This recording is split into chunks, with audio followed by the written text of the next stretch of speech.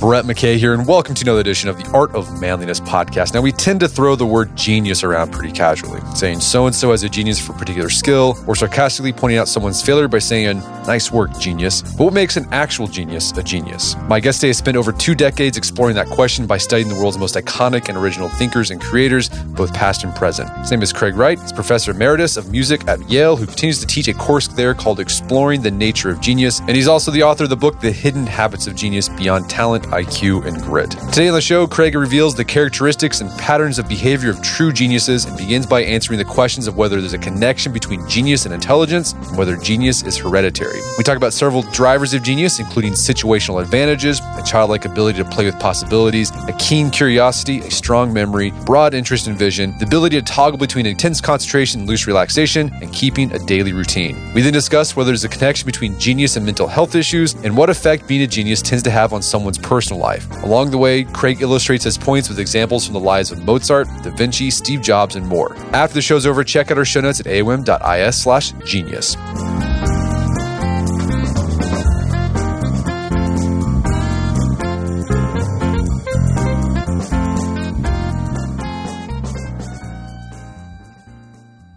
All right, Craig Wright, welcome to the show. Hey, thanks very much, Brent, for inviting me. All right, so you wrote a book called The Hidden Habits of Genius, where you look at human history, geniuses in human history, to try to figure out what it was they did that made them a genius. But before we get into those qualities, I think it'd be helpful to note how you defined genius in your research. Because in the book, you note that you can define genius in all sorts of different ways. But in your book and in your research, you have an equation, basically, that defines genius. And here's the equation. Genius equals significance times the number of people impacted by an idea or creation times duration or lifespan of their insight. So basically, a genius creates something of significance that impacts a lot of people for a long time. So I think an important thing to note there, it's not just about being good at something. Like you wouldn't call someone like Michael Phelps a genius, even though he's really good at swimming. But instead, it's about changing the world in some way with your ideas.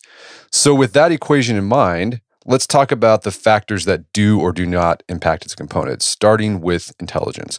Now, in your study of geniuses throughout history, did you find a connection between genius and intelligence? That was the single biggest misconception when I started this project. I had a stereotype in my head: a genius does this, and a genius looks like this. Maybe somebody that seemed like hugely smart would score 200 on an IQ test, could just slap the forehead and say, "Aha, I've got it." And that's not really the way it is. From reading, say, the lives and studying for 15 years, the backgrounds of probably 100 different geniuses, it's much slower. That so-called aha moment is actually the culmination of thinking over a long period of time. It's just the peak, the tip of the iceberg, and a great deal of substratum underneath. So that's important, that we don't want to overemphasize IQ. And from what I'm able to, they're very interesting tests. California guy at Stanford for decades did a test of some 500 individuals with IQs of 132 or higher. And at the end of the test, not a single so-called genius, no Pulitzer Prize winners, no Nobel Prize winners, no Academy Award winners, nothing. As one of the people working on it said, we didn't have a single genius with all these high scorers. But by the same token, there are a couple of people that were rejected from this because their IQ wasn't high enough, that went on, William Shockley and Luis Alvarez went on to win Nobel Prizes in the sciences, but they've been rejected because they didn't meet the IQ threshold. My sense of this is you have to have a good general IQ. And I would say there, based on the standards of today, probably 110, 115, 120. But once you reach that generally above average, sort of B plus, A minus IQ, then you're in the game. And it's all these other enablers of genius that are going to push you forward. Well, okay, so that's interesting. So you don't have to be Mensa smart to no, be a okay, genius. good for you. So you know about that. Yeah. So maybe you tell us, Brad, what the heck is Mensa? You don't have to be Mensa smart. You're absolutely right. Well, it's that organization. If you have a certain IQ level, you could say, "Well, I'm a member of Mensa." Yeah, it used to be. I remember it was a big deal. I don't know if it's such a big deal anymore. People don't really talk about it. Yeah, I think people catch Maybe this is something of a scam. They're sort of catching on to this, that you can do very well in this world without being a member of Mensa. And maybe you get so caught up in it all. Oh, I'm so smart and I don't have to do this or do that. Or so I don't know. But there is, I think it was founded in England in the 1940s. And so it's been around for about 80 years or so. And you have to have a verified IQ of 135, I think is it. Or maybe it's 132. We'd have to check on that, Brad. Okay, so genius intelligence, you just got to be, A-, B+ smart. Another interesting thing you noted is genius isn't really heritable. Like you can't find genius pedigree. You found that geniuses typically don't have parents or grandparents who were geniuses, nor do they have progeny who are geniuses either. What's going on there, you think? I think it's a kind of one-off event. It's something akin to a perfect storm of, let's say, of a genetic crapshoot. You've got a kind of reshuffling of genes with each new fertilized embryo, I suspect, and thereafter they can reassemble in some surprising ways. And it's, as I say, something of a perfect storm. It happens, but it's not heritable. Intelligence, a certain level of intelligence, a certain level of curiosity is heritable. The enablers, the drivers of genius have to come all together. They have to come all together at a particular point, in a particular time, in a particular way. And when that happens, you get this sort of outlier. Psychologists have this fancy word for it, emergenesis, something that just hops out completely unexpected from the genetic pool. And it doesn't hop out that way in generation after generation after generation. And very rarely do we have long streams or any kind of strings of genius. So it's a kind of one-off event. My favorite story here, and as you know from taking a peek at the book, is the story of the horse Secretariat. Now, obviously, horses are not people, but that's a horse that came out of nowhere in terms of its genetic pool. One had only sired 400 offspring. Only one of them ever won one Triple Crown race, despite the stud fees that were being paid. But that horse still holds the track record. Secretary still holds the track record of the 3 Triple Crown races. It was just off the charts. As I say, it was a one-off event, the perfect storm. Right. So there's a genetic crapshoot going on with genius. There's also a circumstantial crapshoot. Like, you talk about, I think everyone's heard the story about Bill Gates. Like, he happened to go to a high school where there was a computer or something like that. And if Bill Gates had been somewhere else, Bill Gates probably wouldn't have been Bill Gates because of that environmental factor wasn't there. It's an interesting question, and it has to do with luck and genius. There's a fancy word for that called situational advantage. Situational advantage. Now, I suspect, having read a bit about Bill Gates, I suspect Bill Gates probably his exceptional abilities would have manifested eventually. It probably would have taken him more time to find his way to computers. So he had a situational advantage. His interest, his passion was sort of jump-started by the fact, one, his parents were rather well off. Two, he had access to materials at the University of Washington there in Seattle. And three, he went to a very good school in which they appreciated it and gave him access to computers. He probably, again, would have wended his way in that direction, but it may have taken him longer. How do you get this situational advantage? Generally speaking, you have to move to places to put yourself in the kind of get in the game or get out of the game. In some cases, you have to move to a big city. Let's say you're a tech investor, you may want to be in Silicon Valley. If you're interested in the arts and Broadway theater and stuff like that, you probably want to be in New York. If you're interested in energy production, maybe you want to be in Tulsa. So you have to get to these centers where there's an agglomeration of money and where there's an agglomeration of talent and competition and information that you can run with and build off of. All right. So we've talked about intelligence and genius, the connection there, not big connection there. We talked about situational advantage. Let's talk about some of these habits that you've found when you actually looked at the lives of what these geniuses did. And one habit you found amongst all these geniuses you've studied is that they maintain a childlike view of the world throughout their adult life. What does that childlike worldview look like for a genius? It probably looks different for each child, and it may look different based on the emotional context in which that child is being reared. Children have wonderful imaginations, and the curse is, the problem is that in terms of the process of growing up, adults basically, I won't say beat that out of them, but suck all the, suck all the imagination out of it. And I'm just as guilty of this as a parent of 4 children as the next. Although I think I've learned a lot, and I think I'm a lot better at it with the 7 grandchildren. Kids have this fantastic imagination. They don't know what is possible. There's this thing on a table. I've watched this happen. There's a thing on the table, and it could be this long thing with a point and some lead at the end, or it could be this long thing that's very sharp and it has another kind of point at the end. And how does the kid know that one is a pencil that they could create a wonderful drawing from, and the other is a knife that they could kill the cat with, or whatever? So only over time, the parents, no, don't touch that, don't touch that. So we gradually developed this whole idea of the don't touch that mentality. Don't go there. You can't think that way. So how do you fight against that?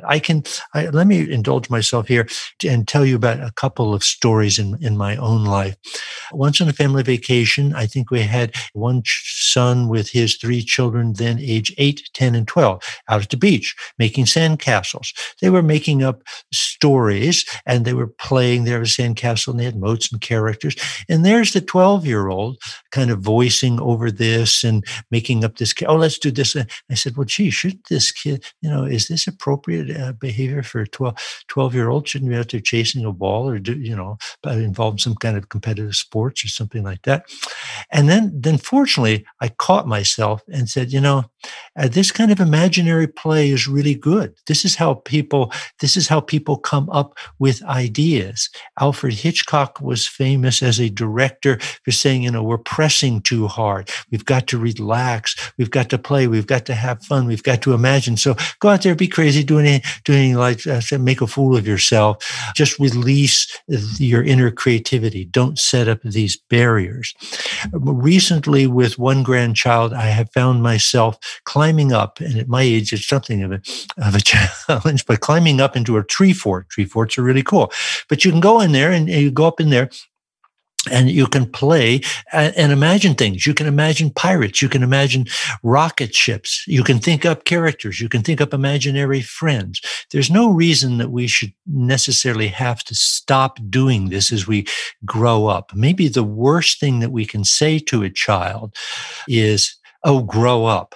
Because maybe those creative fantasies that they're having will lead to better ideas, because the mind of the child is not, and ultimately the adult is not so constricted. All right, so make time for play. I think you highlighted there's several geniuses that still played even as adults. I think Richard Feynman, he did magic, which you typically think of as like, well, magic, that's what you do when you're 12.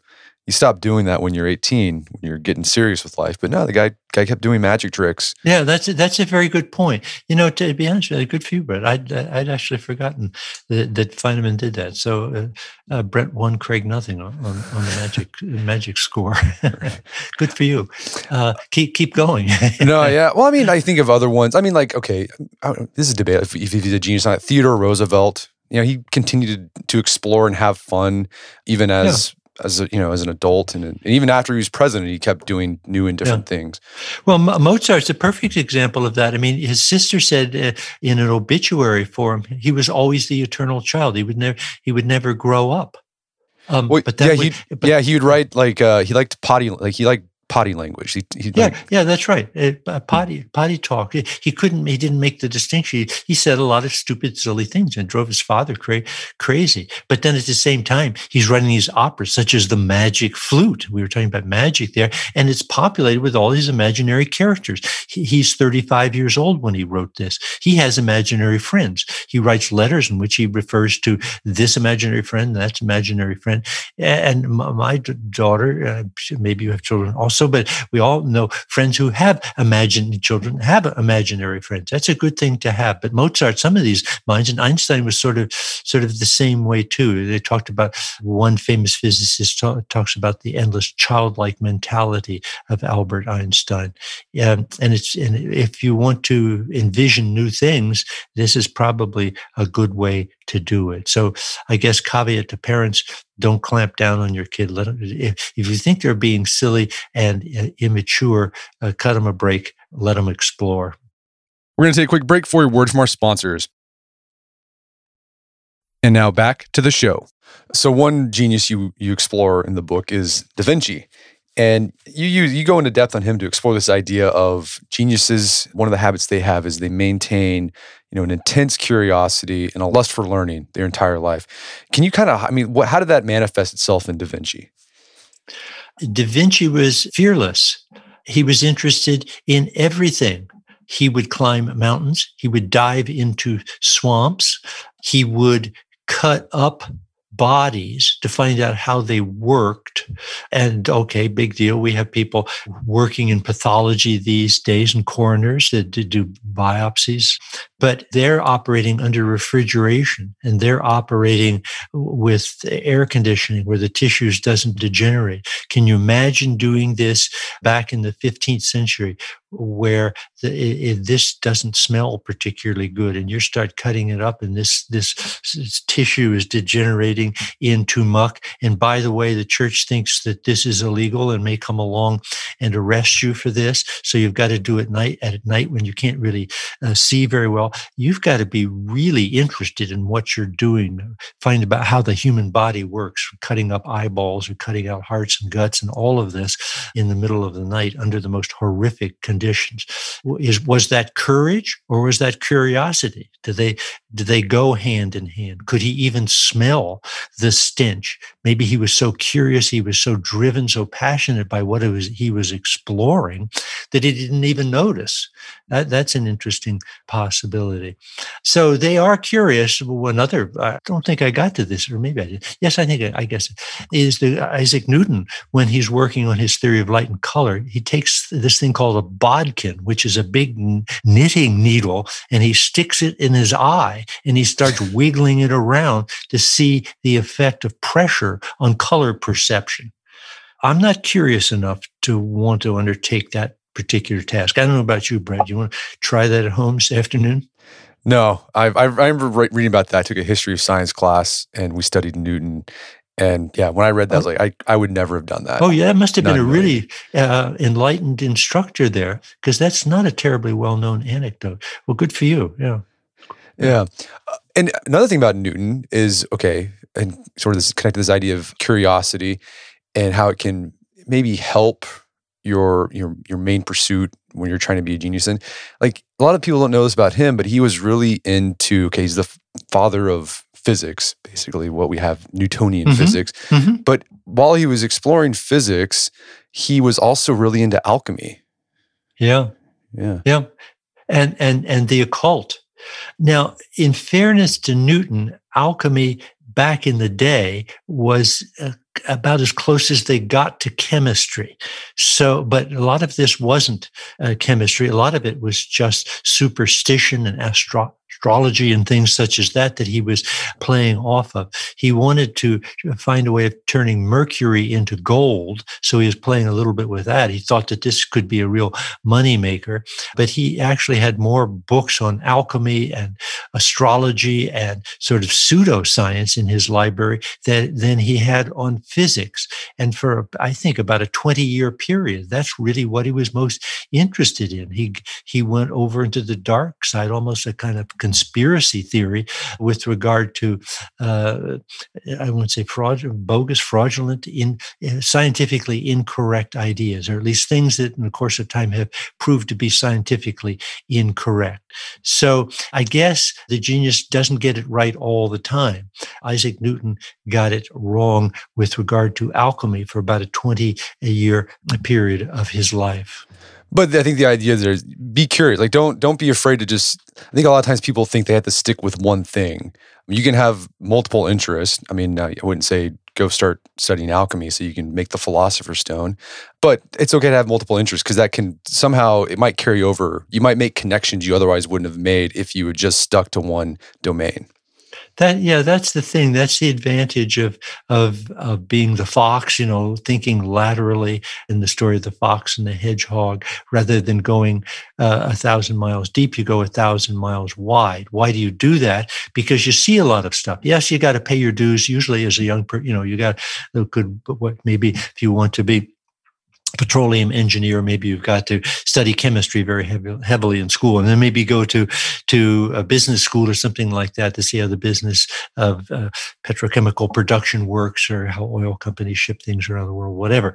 Yeah, you got to learn some specifics, but actually over time, it probably would be useful to study other kinds of things, maybe ocean currents, maybe geography, maybe weather patterns, things like this, and gradually you broaden out your point of view. How does this give you a leg up? Why is this a good idea? I think is because it allows you to combine things. If you've seen a lot of stuff, you have a greater chance of combining disparate things into new ideas. And that's what Steve Jobs was always trumpeting. He said, that's how smart people get where they get. They just see things because they have the capacity of combining things.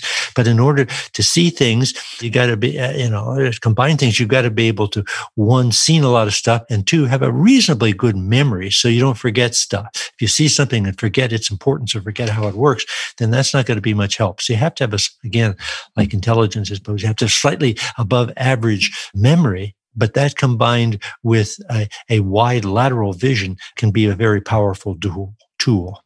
Yeah, speaking of Steve Jobs, like the story that he did, how he was a fox and able to combine things to make Apple, was that he took that calligraphy class in college, or just, I don't even know if it was in college, I think it was just as an adult, he did it for fun. And that gave him the inspiration of, we should make computers that are visually appealing, have a visually appealing interface when someone uses it. And that's how you got the first Mac. Yeah, and he studied Zen, the kind of the philosophy of it, and how you think in yourself, and how you stay in your zone, and how it's possible to develop self-confidence that way. Chinese calligraphy and Zen Buddhism are not the kinds of things that you immediately associate with a computer engineer. And it's these rather different, combining mindsets from two rather different spheres of activity that allow the individual to have unusual and perhaps unique insights. All right, so you want to be a fox, have different interests, but also what geniuses are able to do, they were able to switch into hedgehog mode when they needed to. And so hedgehog is this idea where you just focus on one big thing. Geniuses often did that. Yeah, they did, but sometimes it didn't work out so well. Generally speaking, as I look at this over time, geniuses start small and narrow, and go down deep, and then they broaden out into bigger projects, whether it's Shakespeare and the type of drama that he's writing, whether it's Mozart and the type of opera that he's generating, or Wagner and the type of opera he's generating, or George Lucas and these big, massive film projects that go on that encompass a number of volumes. The same thing with J.K. Rowling, a number of volumes of that sort of thing. And it doesn't always end well for them. There's this expression that I've come to be paying attention to called sunk cost syndrome, where you think, and I suspect that Isaac Newton experienced sunk cost syndrome with regard to alchemy. You get going down a particular road of investigation. Great case here is Thomas Edison with direct current as opposed to Nikola Tesla's alternating current. Edison started with direct current and began wiring Manhattan with direct current, and was expensive. And he was building all these generators. It turned out not really to be necessary. You had alternating current, but he was so deeply into both the science and into the expense of it, he couldn't cut his losses. And finally, as a result of that, it cost him control of what was Edison Electric, which became General Electric, and the bankers eased Thomas Edison out of it because he'd bet on the wrong pony there. He'd bet on direct current and didn't know when to pull the plug. And for so many of us in life, myself included, that's the dilemma. You want to be passionate, you want to be perseverant, you want to have grit, you want to stick it out to the end. But supposing you're wrong, this isn't going to work out. How do you know when that moment arrives? How do you know when it's time to pull the ripcord on your great passion in life because it's just not going to work out and go on to other things? That's a really difficult a moment, really difficult thing to know.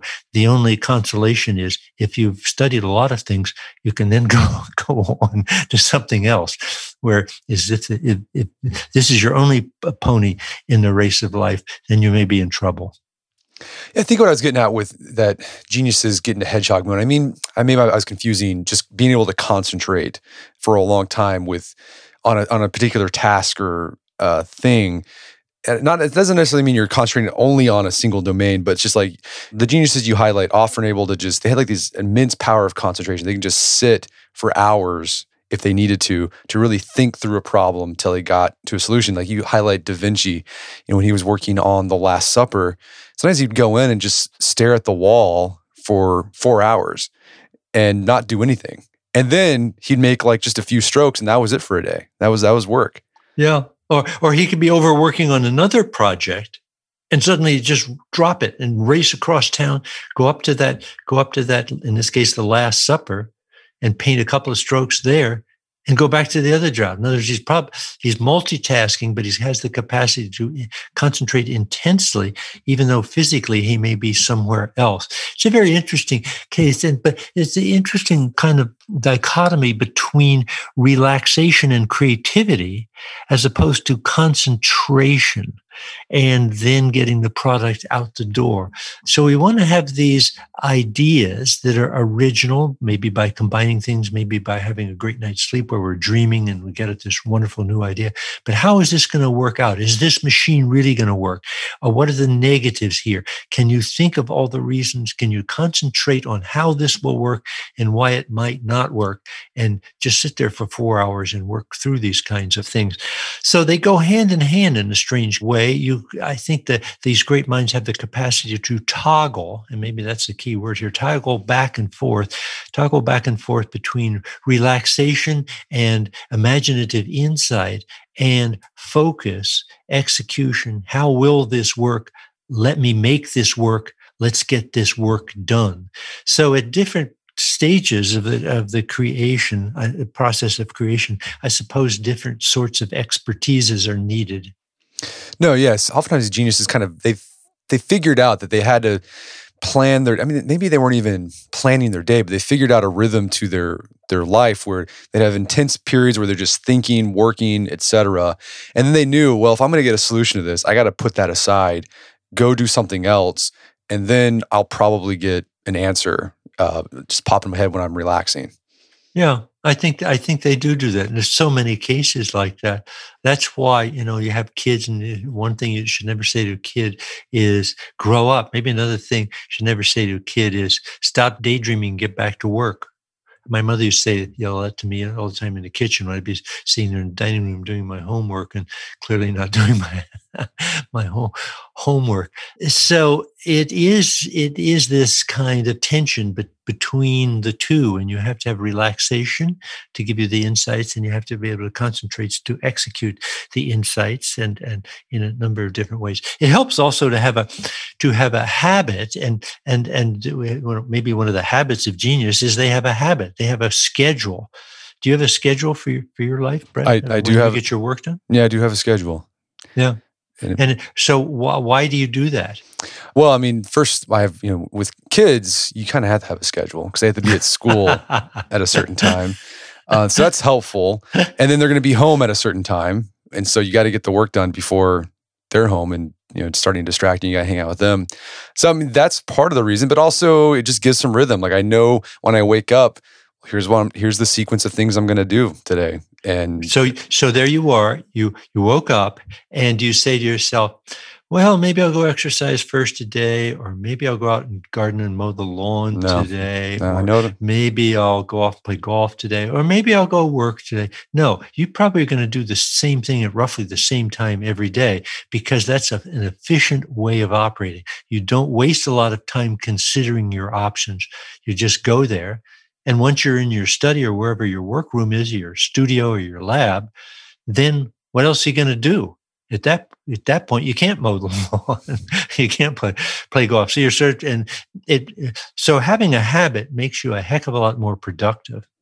No, and it's funny. I don't think you've talked about this in your book, but it's interesting to read some of the strange things that geniuses have done to get work done. There's some writer, I forgot who it was, or maybe it was a musician, or I can't remember who it was, but like when he didn't want to work, he would put himself in his room and like strip himself naked and like give his clothes to his servant, whatever, and said, "Don't give me my clothes until a certain amount of time," because he just wanted to be able to sit and work.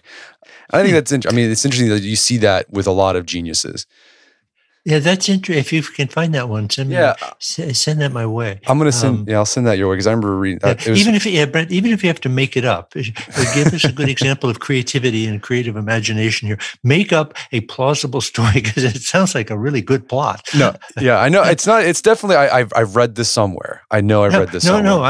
I'd love to hear about it because that's one I've missed. Something we haven't talked about. I think people have this idea of genius is that geniuses tend to have some sort of mental illness.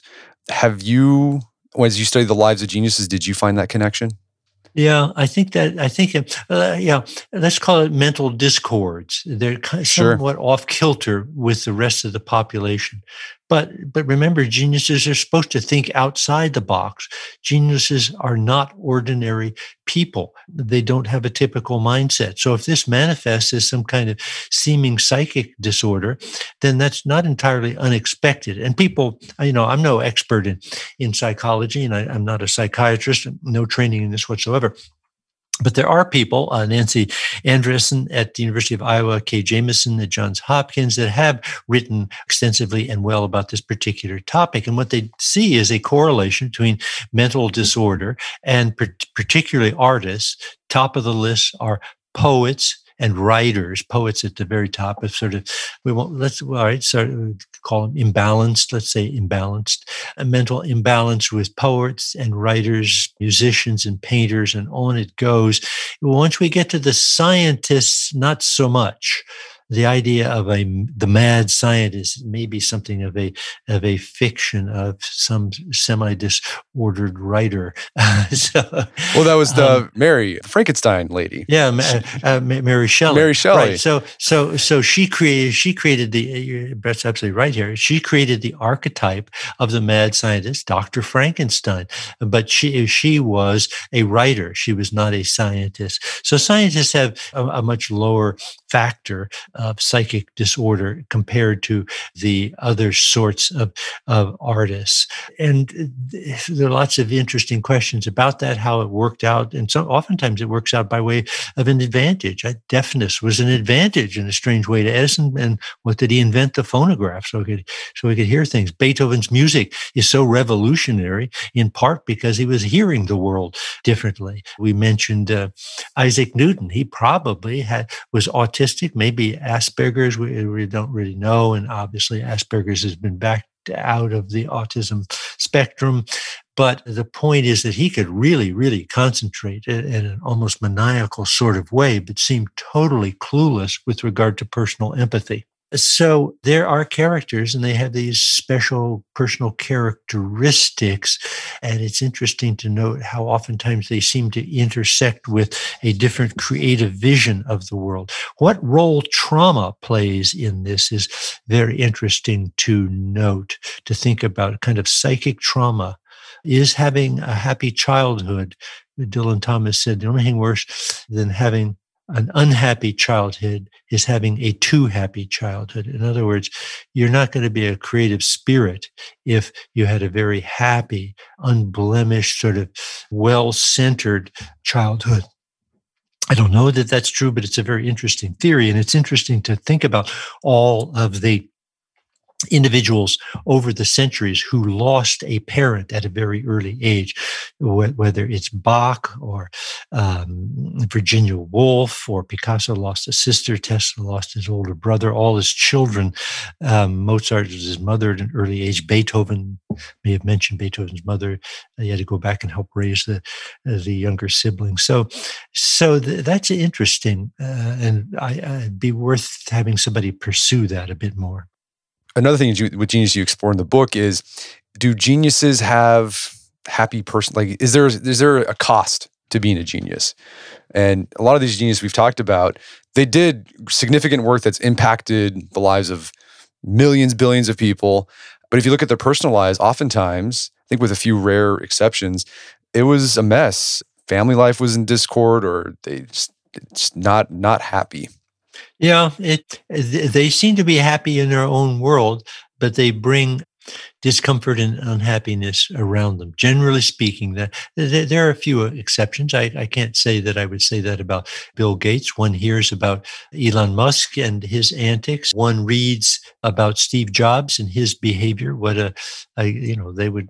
Well, we can't say this on the air or anything like this, but he was called lots of names. And the quickest way to make the point is to say that the biography of Steve Jobs is the only biography I've ever read where there's an index entry under the title "Despicable Behavior of," and so that's Walter Isaacson's book, biography of Steve Jobs. So those are some of the kinds of issues in play here. The problem is that they're so obsessive, they're so one-tracked in getting the job done. They may be peripheral thinkers, but they're not going to rest until they've changed the world, whatever their vision of a changed world may be. That everybody else is kind of roadkill, collateral damage as they race forward to change the world. They are not empathetic characters with their colleagues, with their coworkers, and most of all, they're not empathetic with the family members, the wives, the spouses, husbands, children of the genius. So what do you hope people walk away with thinking after they finish your book? That's a good question. I think it surprised me what people walk away thinking.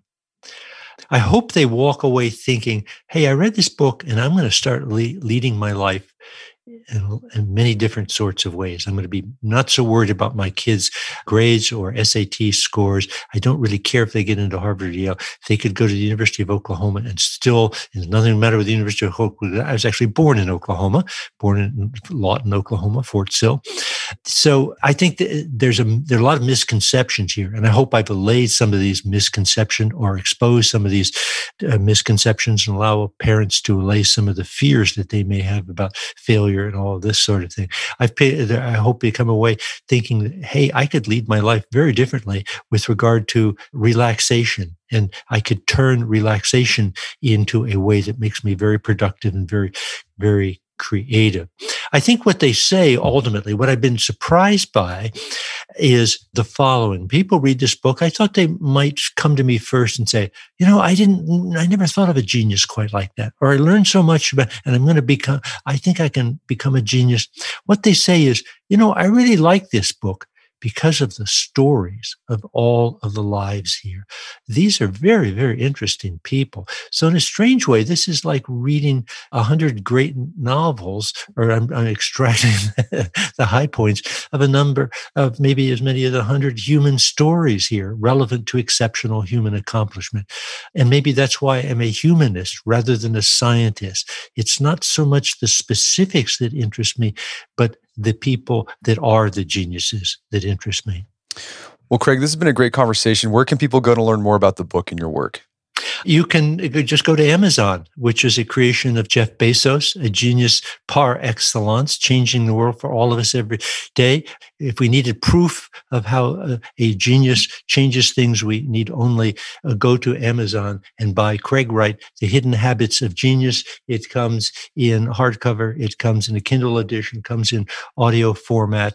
And you can also go to your public library and get it there too. I was pleased to even walk into my little local bookstore the other day, and there it was sitting on the shelf. So I think it's available virtually everywhere. And thanks very much, Brett, for asking about that. Well, Craig Wright, thanks for your time. It's been a pleasure. It's been my pleasure. Thank you for inviting me again, Brett. Appreciate it. My guest today was Craig Wright. He's the author of the book, The Hidden Habits of Genius. It's available on Amazon.com and bookstores everywhere. You can find out more information about his work at his website, CraigWrightGeniusMusic.net. Also check out our show notes at aom.is/genius, where you can find links to resources. We delve deeper into this topic.